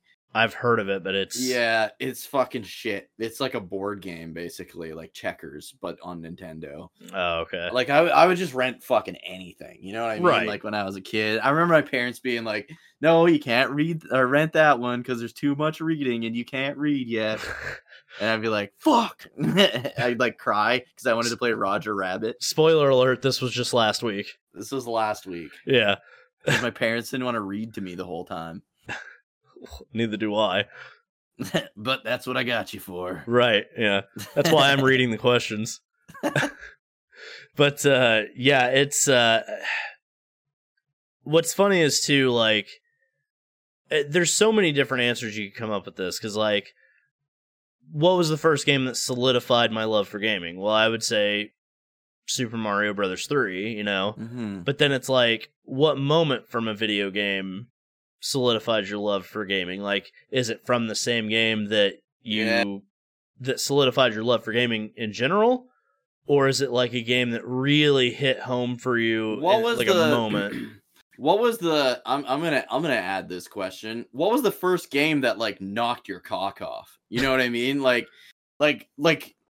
like I say like Mega Man might be the first game that made me like fall in love with gaming, but what was the first game that like you like that feeling when like I can't wait to get home from school. Like you go to school and all you can think about is getting home to play that game. What was your first game that was like that? I would say probably it's either Pokemon Red. Ooh, that's a good choice too. Or actually, no, I'm gonna go with Pokemon Red. I think that was the first game that really made me like, I can't wait to get home, or I'm gonna bring my Game Boy with me to recess. Get it taken away at school. Yeah. Like I think that was the first game where I was like, probably what you would say addicted to a game. Yeah. Was that your first JRPG? I think it was. My first full-fledged like story mode adventure game JRPG was probably Final Fantasy VII. But right. Like overall JRPG, I would say Pokemon was my very first. So I think my first game like that was also like not my first JRPG, but my second one, and that would be on the NES, Dragon Warrior 4, or now known as Dragon Quest 4. And it was just like everything about it was so ahead of its time, and the story was so well told, the world was so gigantic, and like I just remember wanting to see everything and wanting to go to all the towns. Like they really put an emphasis, especially in not the first chapter, but the second and third chapters of needing to go to Endor. There's like it's like kind of like the capital city of the kind of main country is Endor. And the way Dragon Quest 4 works is every chapter is you play as a different character or group of characters. And so in 2, I think it's chapter 2, you're Elena, the princess or whatever, who wants to participate in the tournament, and it's in Endor. So the whole thing is like, we got to get to Endor, blah blah blah. And then you get to the tournament, you fight the tournament, and then her chapter ends. You don't really get to see a whole lot of Endor. And then chapter 3, you start as Tornico, who's also like one of my favorite video game characters of all time. And he's basically like a merchant. It's like the only JRPG where you play as a merchant. And it's an NES era JRPG. And you're literally, the start of the game, you're standing behind a counter selling swords to whoever walks through the door. And like, I just thought that was the coolest shit ever as a kid. And he has to save up enough money and get enough stuff so he can make the trip to Endor, and because he has a family shop him and his wife run in like their hometown, but they want to make it big, and the best way to do that is to go to the city and be able to open a shop there, right? So his whole life goal is to get and to be able to open a shop in Endor. So it's just, I don't know, the way they make it so like you're always hearing about places in that game, and it just makes you want to go there so bad. And when you're a kid and you're experiencing all these different characters, all these different stories, and all these different locations, you just want to keep going, and you obviously can't, because you have to go to bed, you have to go to school and stuff like that. And that was the first game for me that was like that. And thankfully it was a game where you could save, because there were a lot of kids that had a game like that, and I remember telling them, saying like, "Oh, I just leave it on pause the whole day," and it's like, "Fuck, man, the odds of your game fucking up and you having to start that whole game over are so high." Well, and like, so I want to say that, so Final Fantasy VII impacted me, obviously, but I think probably the first time that a game like blew me away was probably Final Fantasy VIII, with the Dalit mission, and like the build up was so good. Like that opening cutscene for the entire game, like the Squall versus Cypher fight. That cutscene, it is so iconic. Yeah, it is. It really grabs you like immediately. Obviously, I played 7, but 8 was the first time that I had played like a game where I could legitimately like understand what was going on. Because Right. like when I played 7, I was super young and I was Oh, okay. I was able to read, but like there was you didn't obviously understand what was going on, right. to So the degree that like you right. should. So I didn't understand what was going on to the degree that I did with Final Fantasy VIII. So I was able to like that opening cutscene, and then the Dalit mission, and then like the mission in the city where you're supposed to be killing the sorceress, and like she ends up stabbing him through the chest. Like Yeah. cutscenes like that, like moments like that, are what really solidified my love for like JRPGs, stuff like that, because I didn't really see Pokemon as a JRPG back then. Right. It's So it's like a basic JRPG. yeah, right? it's just an adventure game. Like yeah. and those games seem a lot longer when you're a kid than they ever do when you're an adult. Like the Pokemon games. Yeah. But It's kind of funny that you said that about Final Fantasy VIII being your first JRPG where you were like old enough to really know what was going on and all that, because that was me too. Like I had played Dragon Quest IV, and I understood enough to be able to beat the game. I didn't understand all the little intricacies of like the story and like the details of the characters and what was completely happening to them when I was a kid. But I didn't play another JRPG until Final Fantasy VIII, and that was the first one that I played too, where I actually knew what was going on, and I think that's a big part of why that game means a lot more to me than it would like regular fans of the right, series. I think that's the same for me, because like Mhm. like we said, that is the one game where I understood what was going on, and the cutscenes were at that time like that was our high definition. They right? were, like they really were. They were way above and beyond anything else at the time, and even after it. Really, like the cutscenes in that look better than even like Chrono Cross cutscenes, I think. Yeah, and like Chrono Cross came out like quite a ways after that. yeah, and like it's one of those things where like it just you usually remember the first JRPG that impacted you like that. Mm-hmm. And 8 just has so many things that pop up in my mind, like the Balam Garden, the music, like just everything that game set up is probably the first time I fell in love with JRPGs, or like solidified my love for gaming. moment wise. I think Dragon Warrior 4, it was like goals and moments that I would like remember and latch onto when I was a kid, more so than like the overarching story. Mm-hmm. But with once I played Final Fantasy VIII, it was like it was everything, right? The story, the world, the characters, like everything. So I think what we should do is episode 8 of the gaming effect will be the Final Fantasy VIII episode. Okay, I think I'll agree. I'll agree to that. I think we should do that. Yep, Final Fantasy VIII podcast, episode 8. You heard it here. Bookmark it, folks. It's going. It's going down. It's going down. Next question. All right. Wiz Catches Lightning asked off of YouTube. Oh, I like that guy. Yeah, he's cool. Which games are you both looking forward to the most over the next year? Could be a rumored game as well. Definitely Dragon Quest Monsters 3: The Dark Prince. Like hands down. Top of the old food chain for me right now.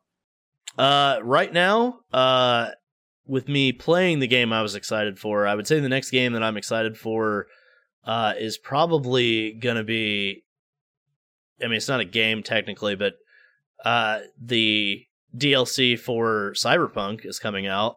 I'm pretty excited for that. I'm also excited for Super Mario RPG Legend of the Seven Stars remake. Oh, right. That's coming out soon as well. I'm really excited for that. So I would say those are probably my top two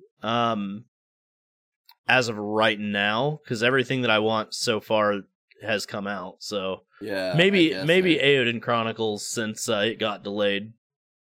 Yeah, I kind of figured it was gonna, because you hadn't heard anything about it like all this year, pretty much. It's delayed till I think they said Q2 of next year. That's what I heard. Yeah. Yep. So I'm gonna take some more Gessel Greens. All right. I think that was 2 questions. Yeah. To keep us honest. All right. Our good buddy Mike Critiques on YouTube. What is a good JRPG for people who struggle to get into the genre? I can think of two. I can think of two as well, but I think one of them is going to be the same answer. But I think so too. What is your first answer? My first one, I think I got to go with Chrono Trigger. That's the one I was going to go with.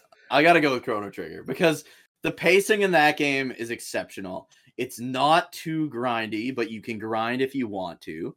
The combat is fast, it's fluid. There's no random encounters. There's no random encounters, and it's not one of those games where it's like in Final Fantasy 13, the game's a fucking narrow hallway, and anyone who's like, I love when the monsters are on screen, have never played a game where you're in a smaller area and now you have to fight every single monster every 3 steps, where you'd be better off with random encounters.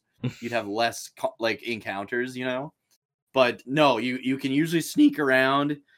There's some areas where you're forced to have an encounter, but which is nice if you want to grind too, right? Right. But the story's really good. The characters are excellent. The pacing's really good. The story's really well told too. It's not like because some Final Fantasies are very a little over convoluted. Some of the Japanese writing gets a little wonky, right? You find that with anime and JRPGs all the time, but with Chrono Trigger, it really feels very not completely surface level. There's some depth to it, but it's just a solid, well-told story with a well-developed world, and it's a really solid title for beginners of the genre. Super solid title. I mean, it is the perfect JRPG to start out with. I like it. I mean, I love that game. It's one of my all-time favorites. It was the first time music for me had been really transformative when it came to video games. I think that's probably my number one. That's my number one. What's your number two? My number two now has got to be Dragon Quest XI. I think the only negative is that it's so long. If you were gonna get into a JRPG for the first time, I'm always gonna say Chrono Trigger because it's 25 hours. Because it's 25 hours. Dragon Quest XI is fucking 120 hours, 93 to 120 hours to complete the game. It's super long, but it's really well animated. The story's really well told. Again, it's got incredible characters, very simple gameplay. It's as hard as you want it to be, basically, until you get to the third act where shit starts to get pretty tough. And it's not super grindy until the very end either. And on-screen encounters that are easily dodgeable. You can cheese EXP once you get your horse, because you can dash through monsters that are weaker than you and kill them on your horse and get the EXP that way. And it's also got it's got that NES/Super NES/PS1 JRPG feel. Very traditional. But with all the quality of life improvements that JRPGs have made over the years. Right. So I think that's why. And then if I had to name a third, I'd say Final Fantasy IV for almost all the same reasons as Chrono Trigger, but it's a lot more grindy. It gets a lot more difficult, I feel, at the end. I would say my number two would have to be Final Fantasy X. We touched on it earlier, but the difficulty is not that high for the most part, except for a few difficulty spikes, like the third Seymour fight, and Jekt can be kind of hard. Yeah, but it should be a final boss. I feel if the whole game is smooth, well, even in Chrono Trigger, the Lavos encounter is grueling as fuck. But I mean, it gives you something to prepare for, right? Right. Well, and Final Fantasy X for me is there's so much to offer. It's not super long. Its story is well told. Its pacing is really good. Yeah, it is. Its combat is really cool, and there's a lot of potential in it. It's more basic, I think, than Chrono Trigger, just because you don't have triple text and you don't have all this yeah, that's true. The combinations and stuff. But I would say great music. voice acting, which I know a lot of people, a lot of people enjoy their games more when there's voice acting. Difficulty's not that high.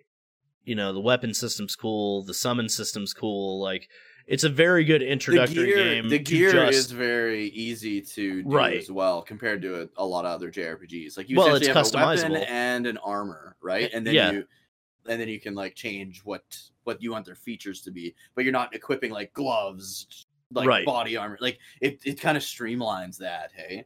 Right, and it does feel like the perfect introduction to even if not saying JRPGs, but maybe Final Fantasy. Yeah, it's a good introductory game. Yeah, I agree. Actually, it's kind of funny you said that because that's the one and only I think JRPG my wife has ever played was Final Fantasy X. It's a great start.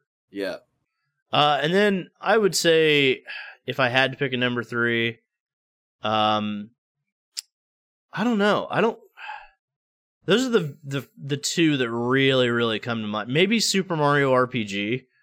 I would say I'm not a fan of the game personally, but I would say it's a good introductory game. Yeah, I hope the remake fixes. There's some bullshit in that game mainly due to it being an isometric perspective. But I just from the trailers, some of the bullshit parts were shown in the trailers, and it looks like they redeemed them. So right, and it's a game that I've played several times over the years. And I guess you could actually add it to my comfort games too, but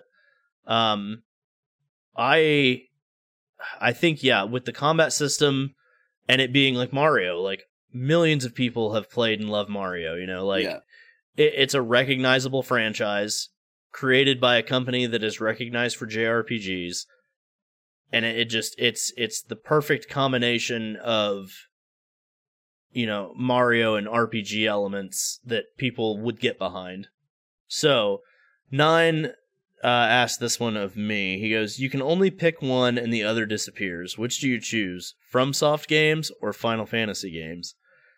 And as tough as this question could have been to answer, I think because of my long history with the franchise, I was gonna say Final Fantasy games would have to stay.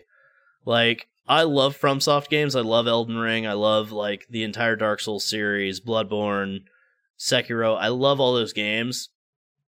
But like, 2 of my comfort games are Final Fantasy games. Exactly. I feel like Final Fantasy and like Dragon Quest kind of like shaped who I am too, right? Like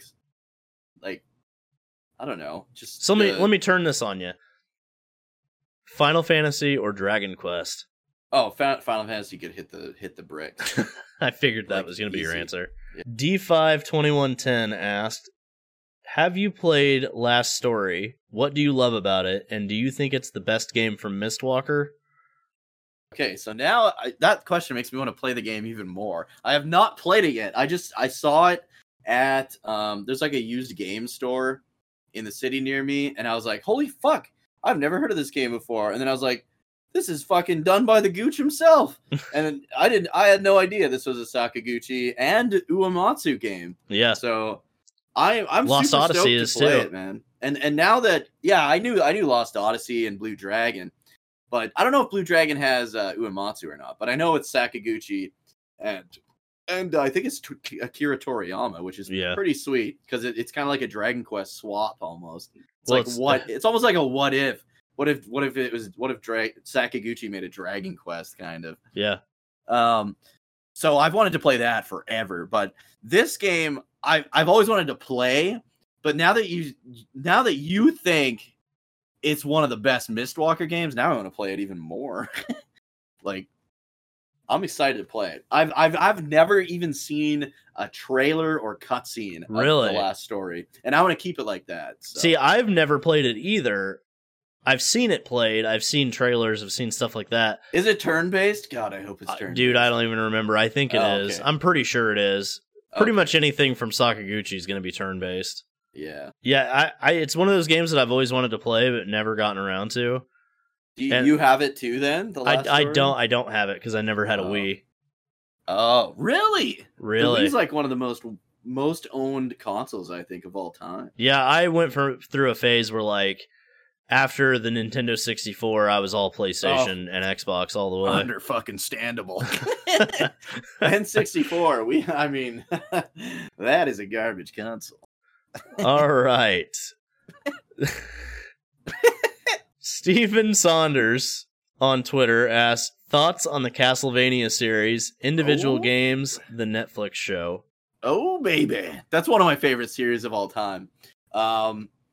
When was that? 2 or 3 years ago, I played through every Castlevania game the whole way through. I even played the Castlevania, I think it was called Resurrection, on the Dreamcast. It never was released, but they have a copy of the unfinished game online, so I streamed that as well. I fucking love Castlevania so much. My favorite games, I actually did a top 10 Castlevania games video, so you can check that out on my YouTube channel, youtube.com/Dookie03. Shameless plug. And I did that for like October, I think last year. I did top 10 Castlevania. But my favorites would be, growing up, my favorites were obviously the first Castlevania. That game was just crazy when I was a kid. But Castlevania 3 I really liked. But it's incredibly hard. I still think it's the hardest game in the series. Probably one of the hardest games on the NES. Next to like Battletoads, which is fucking impossible. But TMNT. Yeah, I've never beat that either. Fucking then what's the Genesis one? Bloodlines, Castlevania Bloodlines. Love that one. And then of course you've got your favorite being Castlevania 64, right? That is the worst game, dude. Okay, I that was the only one out of all the Castlevania games I streamed. That was the only one I didn't finish. The Dragon Ball sagas of Castlevania. It truly is the Dragon Ball Z sagas of Castlevania. It fucking is so bad, and not only that, but the game fucking crashed on me, man. And I was doing that Nitro Mandragora part. I don't know if you played the game, but there's a part where you know how in even like Final Fantasy or just any game where you're in like a 3D direction movable environment. Yeah. There's always like a walk animation, but your natural one if you're using an analog is to do the run because you're fucking trying to get a place. Well, in Castlevania 64, there's a part where you have to grab a Nitro and a Mandragora, and you have to like take them both to this wall to blow up this wall. And while you're carrying the Nitro, you cannot run and you cannot drop down like anything bigger than this, or it explodes, killing you instantly, and you have to do the whole thing over again. Oh. So I finished that after 5 attempts on when I was trying to stream it. And I was like, fuck, I finally did it. And I'm going back. I was like, I gotta fucking save because I'm not doing this again. And I'm walking back to the save point, and this fucking werewolf guy comes. He starts howling, comes into the corner of my screen, clips into the wall weird, and the whole game locks up. And I was like, hey, fuck this game, man. I'm never playing this again. I have beaten it in the past, but that is the shittiest fucking Castlevania game of all time. By far. Now, I don't have much experience with the Castlevania series. Oh, man, you gotta play him. I have played 1 and I think 3. Castlevania is truly the original Dark Souls. But I have not finished them. The only game in the series I have finished is Symphony? Lords of Shadow. Oh, that one plays that's almost like completely different. I love that game though. It's good, but the second one kind of sucked. Yeah, the second one kind of sucked, but the first one's really, really, really good. Yeah, that's the only one that I've ever finished was Lords of Shadow. You should go back and play the all of them. Honestly, they're all good, other than 64. I have a hard time with Metroidvania games. No, only the out of the first ones, Simon's Quest is Metroidvania. You can skip that one if you want. A lot of people don't like that one. I really like it. But it's Metroidvania, but there's also like only 6 dungeons. Like it's not huge. It's an NES game, right? It's the first Metroidvania. But you could definitely do Castlevania 1, Castlevania 3, Bloodlines, Super Castlevania 4, which is just basically a remake of the first Castlevania. Rondo of Blood. They don't become Metroidvania until Symphony of the Night, and I would definitely like if you hate Metroidvania games, I would say maybe dip out after that, after Okay. after Bloodlines and 4. I'm trying to think. I swear there was at least one more that wasn't a Metroidvania after that, but I can't remember. Oh, you know what? You might like the hack and slash ones. There's Lament of Innocence on the PS2 and Curse of Darkness, and they're more hack and slash, kind of like what Lords of Shadow was. Okay. Like it was more hack and slashy. Arguably, Lament of Innocence may be the first ever hack and slash game. It was the first 3D game like that played like that, if I remember correctly. But yeah, no, excellent series. My favorites would be like Aria of Sorrow, Symphony of the Night, Portrait of Ruin. I played it for the first time. That and Aria and Dawn and all that. I played that for the first time about 2-3 years ago. I had no idea. So I love Bloodlines or Bloodline. Yeah, Bloodlines. Sorry. We've had a couple Gessel Greens. I've played and loved Bloodlines since I was a kid, and I knew Portrait of Ruin existed, and I love Soma, so I love like Aria of Sorrow, Dawn of Sorrow, and I was a little disappointed when what is it, Portrait of Ruin didn't continue that story. I was like, oh, we're going to a new story, and then as I'm playing it, I'm finding out it's a fucking direct sequel to Bloodlines on the Sega Genesis, and I'm like, oh my god, this is like, these guys are like the kids of the fucking guys, like, and one of the guys from Bloodlines is in Portrait of Ruin. So that game's way up there for me too. And it's like, oh man, I love that series so much. Did you watch the Netflix show? Okay, yeah. So the Netflix show. I loved the first 2 seasons, and then the pacing in the third was so bad that I couldn't get past, like, I think I got like 4 episodes in. The same reason I don't watch movies is the same reason I couldn't watch it. I literally, like, I fall asleep really easy if I'm not, like, if the pacing in something's not good, and goddamn was the pacing brutal in the 3rd season. So I haven't seen anything past that. I watched part of season 1, and I really enjoyed it. For the most part, the pacing is kind of weird. I like how they introduced like Alucard and Dracula and like that whole story, that backstory and stuff that they had for him. But like, I don't know. I enjoyed the show, but it felt like it was sometimes the swearing and stuff felt like it was a 13-year-old kid that just discovered that they could swear. Yeah, like forced, felt a bit forced. Yeah, it felt a little bit too like excessive. Yeah, and I mean, don't get me wrong. Like, I obviously don't care about like adult themes or adult language or whatever. But it felt like sometimes they threw in swear words just to throw them in. Yeah. So honestly, I felt that way about Final Fantasy 16. They're well timed, okay. Just from what I've seen. But no, I see what you mean though. Like it's not even that it's excessive in the Castlevania anime. It's just not I don't know. It just seems out of place more often than not. Right, exactly. Is I guess how I would word it. But yeah, I see what you mean. Roger Chandler from YouTube asked, any news of Dragon Age 4 or new Witcher games? I know Witcher 4 is currently being worked on. I don't think they've really revealed anything on it yet. And Dragon Age 4 I haven't really been paying attention to. I never really got into the Dragon Age games. No, same here. I played one of them. Origins? I think I have Origins. Yeah, I played the first one, whichever one that is. That's probably Origins, I would have to assume. That's the only one I've played a little bit of. Witcher, is that the same team that did like Cyberpunk and CD Projekt Red, yeah. Are they the ones doing that? What is it, Starfield? No, that's Bethesda. Oh, okay. So that's like the Mass Effect guys, or is that a different? That's BioWare. I don't play a lot of Western RPGs. I don't know if you can tell. No, not at all.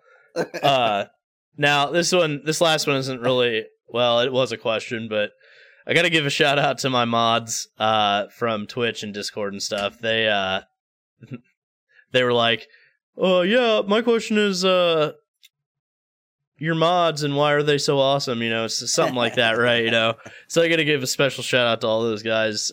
They're most of the people that I played 14 with and built my community with and stuff. So big shout out to the mods. You guys know who you are. So thanks for all your hard work. I really appreciate it, especially sticking with me over the last couple of years. After you ghosted everyone. Hey, yeah. For like 3 years. Yeah. I think it was 2. It didn't feel like a long time, honestly. It was 2 years, yeah. Yeah, it didn't feel like that long. So, we have some general questions that we'd like to kind of let you guys get to know us, and this will probably be what we're going to wrap up with. What is your favorite game of all time, and why? I will go ahead. My favorite game of all time currently is Final Fantasy XIV. The reason for it is out of all the things that I love in video games, you know, story, music, you know, gameplay, obviously, and just atmosphere. Final Fantasy XIV for me has all of that and more. And after, you know, my opinion on Remake was not taking very well, I played 14 with a group of people that I had met through YouTube and stuff, and became my mods and stuff like that, and we all played the game together. And like, so 14 is one of those games where like it impacted me in so many different ways, and wasn't even a game that I grew up playing. It was a game that I picked up like 2 or 3 years ago after. So I had played it when it came out on PS4. When the PS4 launched, I got it. Did you ever play the original? No, I did not. No? Okay. No, me neither. My buddy Paul, I think, did. I played A Realm Reborn when it came out on PS4, and then I got to like level 35 or something, and I dropped it. And then, you know, 2 or 3 years ago, I started playing again, and that's when it really, you know, I'm 5 expansions in, and, well, 4 expansions in, and about to be 5, and still loving it. Still my favorite game of all time. A lot of people that saw the announcement of the upcoming expansion, they were like, "Oh, Final Fantasy 14's finally getting its beach episode." Like, you know how anime always have like the the beach episode where they go to the beach. Yeah, there's I love the memes in the 14 community are really good too. So I love just the atmosphere of it. Like there was 2 big pops in the crowd during FanFest, and one of them was that they announced that gear sets are now going to have 2 dye colors instead of just 1, which doesn't sound like a huge deal, but like to the 14 community, that's massive, you know? Okay. So then the other thing, there's this meme. It's the Big Fat Taco meme, and the Ultima song that I think you've played on Theater Rhythm. Oh yeah, Theater Rhythm. Yeah. It sounds like they're saying Big Fat Tacos. Well, this expansion takes place in like a Mayan, Aztec, South American type location. Okay, yeah. So one of the fan favorite characters, Graha, he's walking through the crowd, and then you see him take a bite of a giant taco. Oh my God. In the trailer. So everybody was like funny. Everybody was like screaming when he was eating the taco, because it like, that's funny. Not only is it Graha, but it's also that they're playing into the Big Fat Tacos meme. That's funny, dude. So what's your favorite game? My favorite game is Dragon Quest XI, of course. Definitive Edition, if we got to narrow it down. Echo S or S, whatever. Echoes of an Elusive Age. S. Yeah. It's got everything, all the good things from a series I love more than anything, and just like I said, it streamlines all the annoying stuff that JRPGs can have too, right? So I love it for that. Tells a great story, has probably some of my favorite characters in gaming. I didn't think I didn't think I'd find a cast of characters I loved more than the cast from Dragon Quest IV, and I might like the cast from Dragon Quest XI even more, and just the world. Like Dragon Quest games do such a good job of giving a sense of exploration, and the world of Erdrea is really well done, and just every area is very unique and distinct, and it feels like you're traveling the world. Like I like traveling in my real life too, right? And Dragon Quest games do a good job of like, this town is themed after like Ireland. This one, this country is Japan. Like, you know what I mean? Like it does a really good job with that's that. how 14 does it too. Yeah. So I don't know. It's got everything I love about JRPGs and gaming in general. So that's why I like it. And the story's fucking incredible. Favorite movie? My favorite movie. And it's been a while since I talked about favorite movies because, like we said, we don't really watch a lot of movies. Yeah. My favorite movie is John Carpenter's Escape from New York. Greatest fucking movie of all time. I used to watch it quite frequently. I haven't seen it in years now. But not a bad choice. So I have one specifically, but I have another that is right up there with it. So I would say that my favorite movie of all time is probably Tommy Boy. Ooh, that's a good one. I grew up on that movie. I love the humor in it, even though like it's obviously like juvenile, like the best kind of humor. Right, like it's juvenile humor. It's, you know, like it's just one of the best movies of all time, and like you can't help but quote it, you know. Oh yeah. Like when he's at the gas station and he tries to back the car up and he accidentally knocks the door off. Oh yeah, it just folds. And he puts it back on, and Richard goes to get in the car and he closes the door and it just falls off. And he's like, "What'd you do?" It's just what'd you do? Every fucking time, dude, I fucking die when I watch that movie. It's like when the M&Ms go in the dash. And he's like, that really ups the resale value. And he's like, I think you're going to be all right. They got a thick candy shell on them. And he's like, I think your brain has a thick candy shell on them. Yeah, dude, I fucking love that movie. It's one of my Chris Farley's the best. Oh yeah, like comedy wise. I think have you seen Beverly Hills Ninja? Oh yeah, so. Dude, Beverly Hills Ninja is awesome. Fuck, I love that movie too. Dude, my other one though is probably oh man, I just thought of another one. So Karate Kid is up there. Oh, that's a good one. Karate Kid, Tommy Boy, and Dumb and Dumber. Oh, see, dude, my friends make fun of you for this all the time. I've never seen Dumb and Dumber. I've still never seen it. Dude, what? Are you fucking kidding me? I've seen like little bits and parts. And it's always the same part. They're like in a hotel. There's like a suitcase, and then they get on a scooter and he pees his pants or whatever, and they like get froze together, and it's like boogers froze to his face. Oh my god. That's the only part I've ever seen. Oh my god, dude. You have to watch the movie. Someday I will. Dude, no. Your assignment is to watch the movie. That's your new assignment. And the thing is, like, there's a lot of people that don't like Jim Carrey or his type of comedy, but maybe not in some of his newer stuff, but I love like that 90s era Jim Carrey. Oh yeah, fucking tier, man. Dude, 90s comedy was like the best. Yeah. But like Ace Ventura When Nature Calls, The Mask, like those are such fucking great fucking comedy movies. Well, and like it's funny because like, you know, like you said, Jim Carrey now.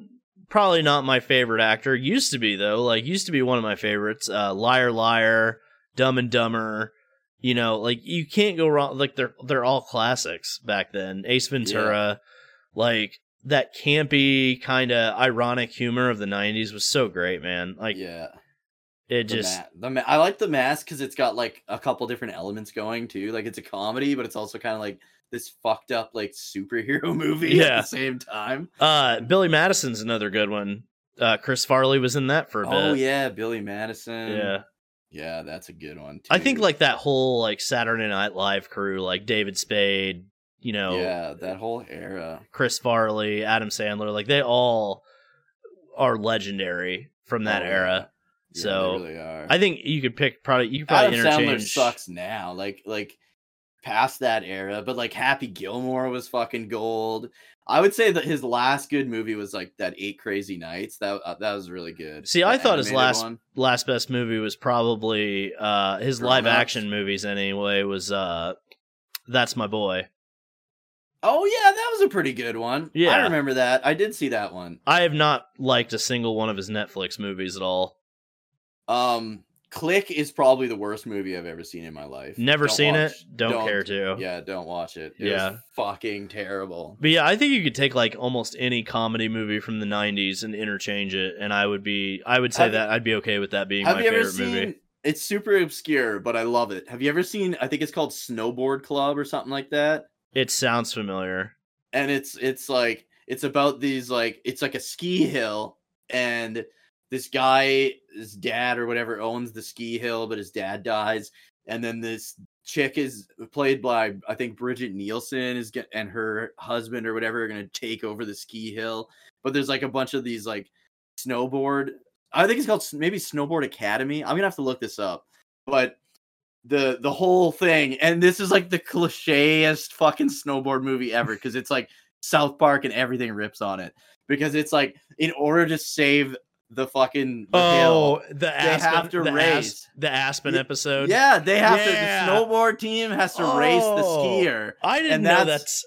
Yeah, I didn't know that's what that was about. I think it's Snowboard Academy, and it's so good. It's like, so there's like they're basically like ski instructors, like, and snowboard instructors. Yeah, and there's this one foreign exchange student chick that they're always trying to help because she's like super smoking hot. And anyways, they're like talking, and then she comes in from the side and she's like, "Hello, I want to go to Mount Apenis." And they're like, excuse me? And then she's like, "I want to go to Mount Apenis." And then he's like, "Oh, Mount Happiness." The name of one of the, it's got Jim Varney as one of the, like, you know how like the big ski mountains always have like a lookout tower and stuff. Yeah. He's that guy, and he's only got one eye. It's like, oh man, I want to watch that now because I kind of want to watch that now too, because I didn't realize that was what South Park was riffing on. Yeah, just like that cliche, we have to win the snowboard race to save the hill and get the girl. Yeah, I mean, I think that cliche has been around like in a lot of stuff. I think so, yeah. Yeah, so that's funny. Favorite TV show? God, I don't even know. No one, and I mean no one, is gonna expect what my answer is. I don't watch a lot of TV, man. Probably Star Trek, honestly. Like, if I had to, I could see that. I would say, yeah, Star Trek. My favorite TV. Now, this is not counting anime. We can do anime here in a second, but favorite live action TV show would probably have to be Alf. Dude, there's a guy in my Discord that just fucking loves Alf. Dude, Alf is so great, dude. It's oh my god, it's one of the greatest shows ever. What's funny is it as a kid, but I don't remember anything about it. Saved by the Bell was like super popular too. But I don't remember if the quality really stuck around on. No, it's gonna sound weird because like obviously I watched like Alf and stuff, and like so I've watched old TV shows. I think Saved by the Bell was more like my sister's thing. Okay. Than it was mine. Well, yeah, how old are you? I'm 32. Okay, you're not that much younger than me then. I'm 36, I think. So, but yeah, born in 87. Math it out. I am bad at it. Yeah, you're 36. Okay. But yeah, I would say though that like Alf is my favorite show of all time. I'd love to get baked and rewatch Alf. I think that'd be fucking awesome. Dude, we should do that one night in Discord. We should. Did you ever hear like any of the behind the scenes stuff from Elf? Have you ever heard any of it? No, but have you seen the movie? No, I heard it's really fucking weird. It's really good, dude. It's really good. Oh god, dude. I heard it's like super weird compared to like the show, like completely almost different. It's more adult. Oh, is it? Yeah, it's way more adult, like the humor and stuff like that. But it's so good, dude. It's so funny. No, I've never seen it. The first like 10 minutes of the movie are some of the funniest fucking shit. I've heard it. Isn't it like the military's like after him or some shit? Right. So the family like turns him in finally after all those years. Really? Because they couldn't take it anymore. And so like he gets taken for testing and stuff like that. And then like but he has all like the amenities he wants, like popcorn and like he gambles with the guards and like there's all this stuff that he does, dude. Right? Well, there's a joke in there about how like I don't know if you know what saltpeter is, but it's basically like a arousal suppressant. Anyway, he makes a joke like he's like, "Get me the pizza or whatever it is," and he's like, "Hold the saltpeter. I'm not trying to go through that again," or something like that. You know? God. So it's like stuff like that, right? It's funny. It's a really funny movie. I totally recommend it. I think you should watch it and Dumb and Dumber. I would have to watch. I think I would want to rewatch all of Elf before I watch the movie. Right, that's fucking hilarious, dude. Yeah, it's funny as fuck. The behind the scenes stuff. The guy that played the dad would like straight up lose his mind and like be strangling the puppet because apparently the guy that would play the puppet was just a wise ass all the time, and so like they'd be like in between cuts, and the guy playing Elf, the puppeteer and vocalist or whatever, would be just like shit talking like the family members and stuff like that, and apparently he would just snap. He would get so mad. I think if I remember right, it's either Family Ties or Alf where the unfortunately the daughter or sister character, I think in real life she ended up getting like anorexia or something like that. Shit. Yeah, it's unfortunate, but like I think that's one of the behind the scenes things for Alf, if I remember right. Oh, really? Yeah. You told me your favorite show. What's your favorite anime of all time? Oh, that's a tough one. I say that like I've got like a fucking massive, vast collection of anime that I've seen, but I'm a big Gundam fan, so I gotta go with Zeta Gundam. It's just so fucking good. It's the perfect sequel to Mobile Suit Gundam, and it's really fucking good. Dragon Ball would be up there, like original Dragon Ball, Cowboy Bebop. I was kind of surprised that Dragon Ball wasn't your first answer. Yeah, I think I gotta go with Zeta Gundam though, if I had to pick just one. I would say probably Dragon Ball Z is my most like watched one. Yeah. Outlaw Star might be my favorite though. Really? Hey, I tried to get into that one, but I watched it after Cowboy Bebop, and it was really hard to.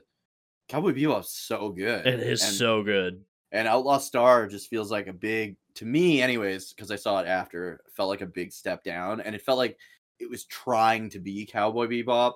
But keep in mind, I haven't seen like a lot of anime, right? So when I got two that are so similar like that, right, it felt like I was just always comparing and always preferring Cowboy Bebop.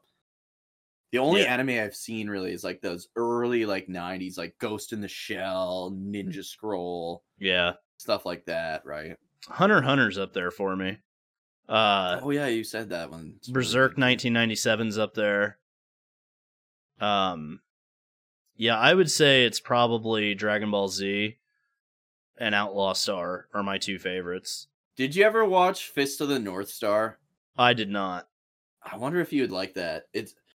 It was like the shonen anime before Dragon Ball and Dragon Ball Z took off. And it's like kind of Mad Maxian, but with like fighting, like I've seen it. I mean, I haven't watched it, but I've seen it. Yeah. I watched a little bit of it, and it's kind of good, but kind of not the greatest quality. But I was just figured I wondered if you would like something like that one maybe.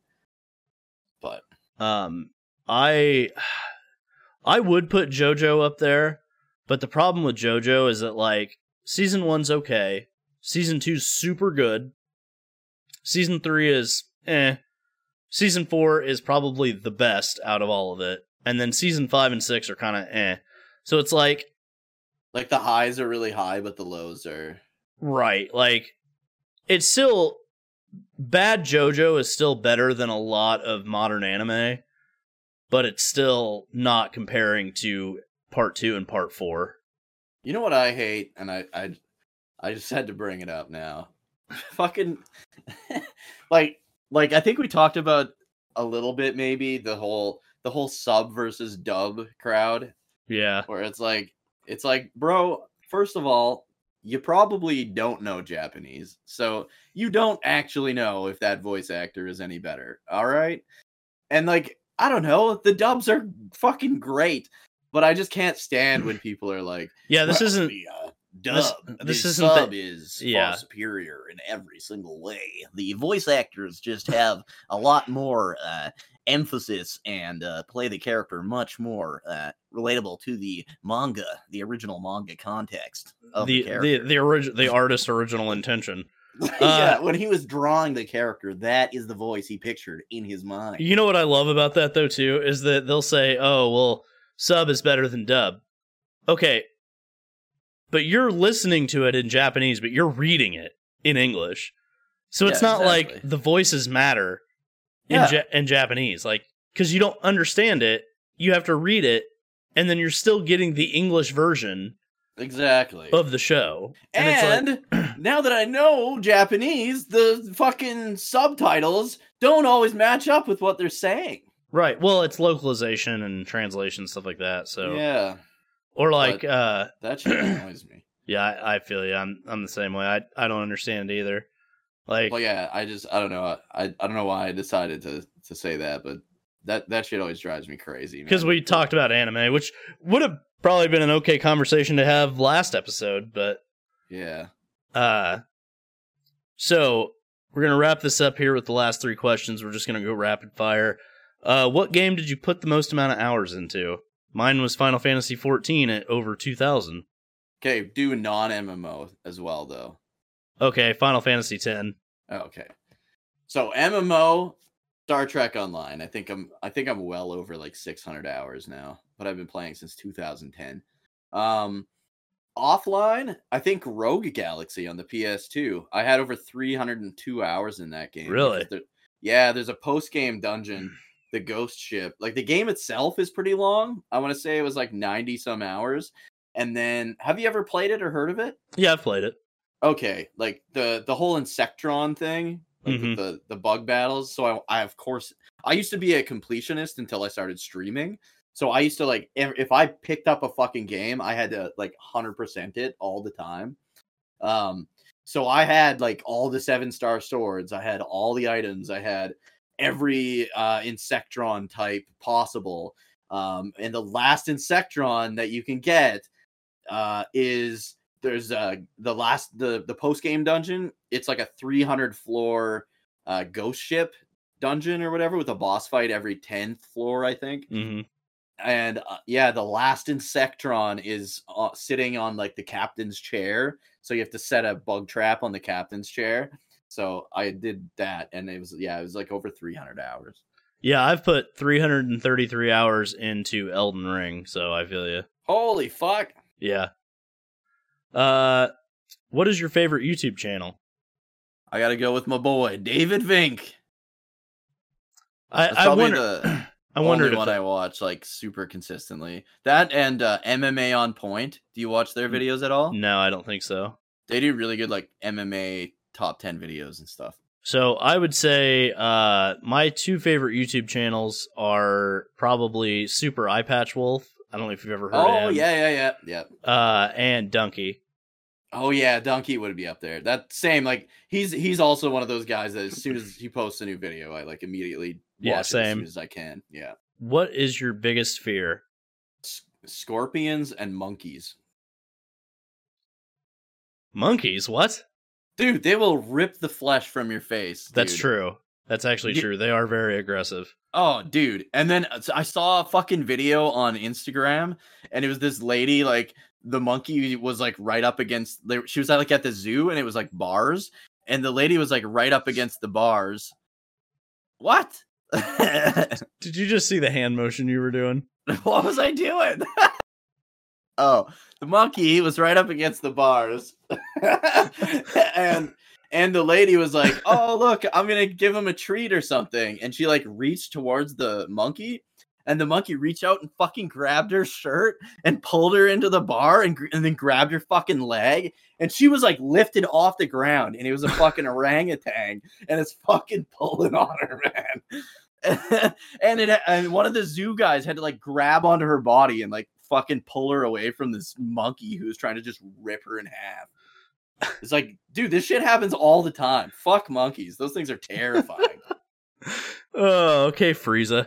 I also saw the movie Outbreak when I was really young, and it's about like a fucking monkey zombie psycho. Yeah, I virus. remember. I've seen it. Yeah, so that might be a big part of it too. So my biggest fear is spiders. And the reason is because when I was like, oh man, I had to have been like 5 or 6. I woke up to go to the bathroom and I pulled the blanket back and there was a spider sitting on my chest and it fucking freaked me out, dude. And ever since then, I fucking hate spiders. It's weird because like, first of all, scorpions are basically spiders with armor and weapons. but anyways, it's weird. It's weird how like I can have an ant crawling on me and I don't really care. But if I have a spider crawling on me, like I'm like, get the fuck out of here. You know what I mean? Like, yeah. Like I'm not terrified. Like if there's a spider in the room, I could give a fuck. If there's a scorpion in the room, I'm fucking getting out of the room. Like I'm terrified of scorpions. We don't have scorpions here, so I don't even know what the fucking protocol is if there's a scorpion in the room. But yes, I don't like spiders, but I'm not like I would like just go and squish it. You know what I mean? See, my parents also liked that movie Arachnophobia. I remember my dad liked that, and that movie freaked me the fuck out. Or do you remember? Or the spoof movie? It didn't freak me out. Eight-legged freaks. Eight-legged freaks. That was yeah, so good, dude. Yeah, that was good. But as much as I would love to go to Australia, I don't think I ever could. Because, I don't think I could either, dude. Everything there kills you. Yeah, from like fucking everything there kills you. Like it's like, yeah, I'm good. I don't really want to go there as much as I'd love to. Yeah, I prefer life. Yeah. But anyway, guys, this has been a pretty long episode. This was our comfort game / Q&A episode. Thank you for bringing up all these questions. We really enjoyed answering them. This was a lot of fun. Yeah, that was awesome. Look forward to this. And look forward to episode 8 where we do Final Fantasy 8 on the podcast finally. I might replay it a little bit to try to kind of refresh myself, or at least watch like a refresh video or something like that. Yeah. But again, I want to thank you guys all for the support on the podcast. It's been awesome. Over 150 plays on Spotify and iTunes and all your combined platforms and stuff.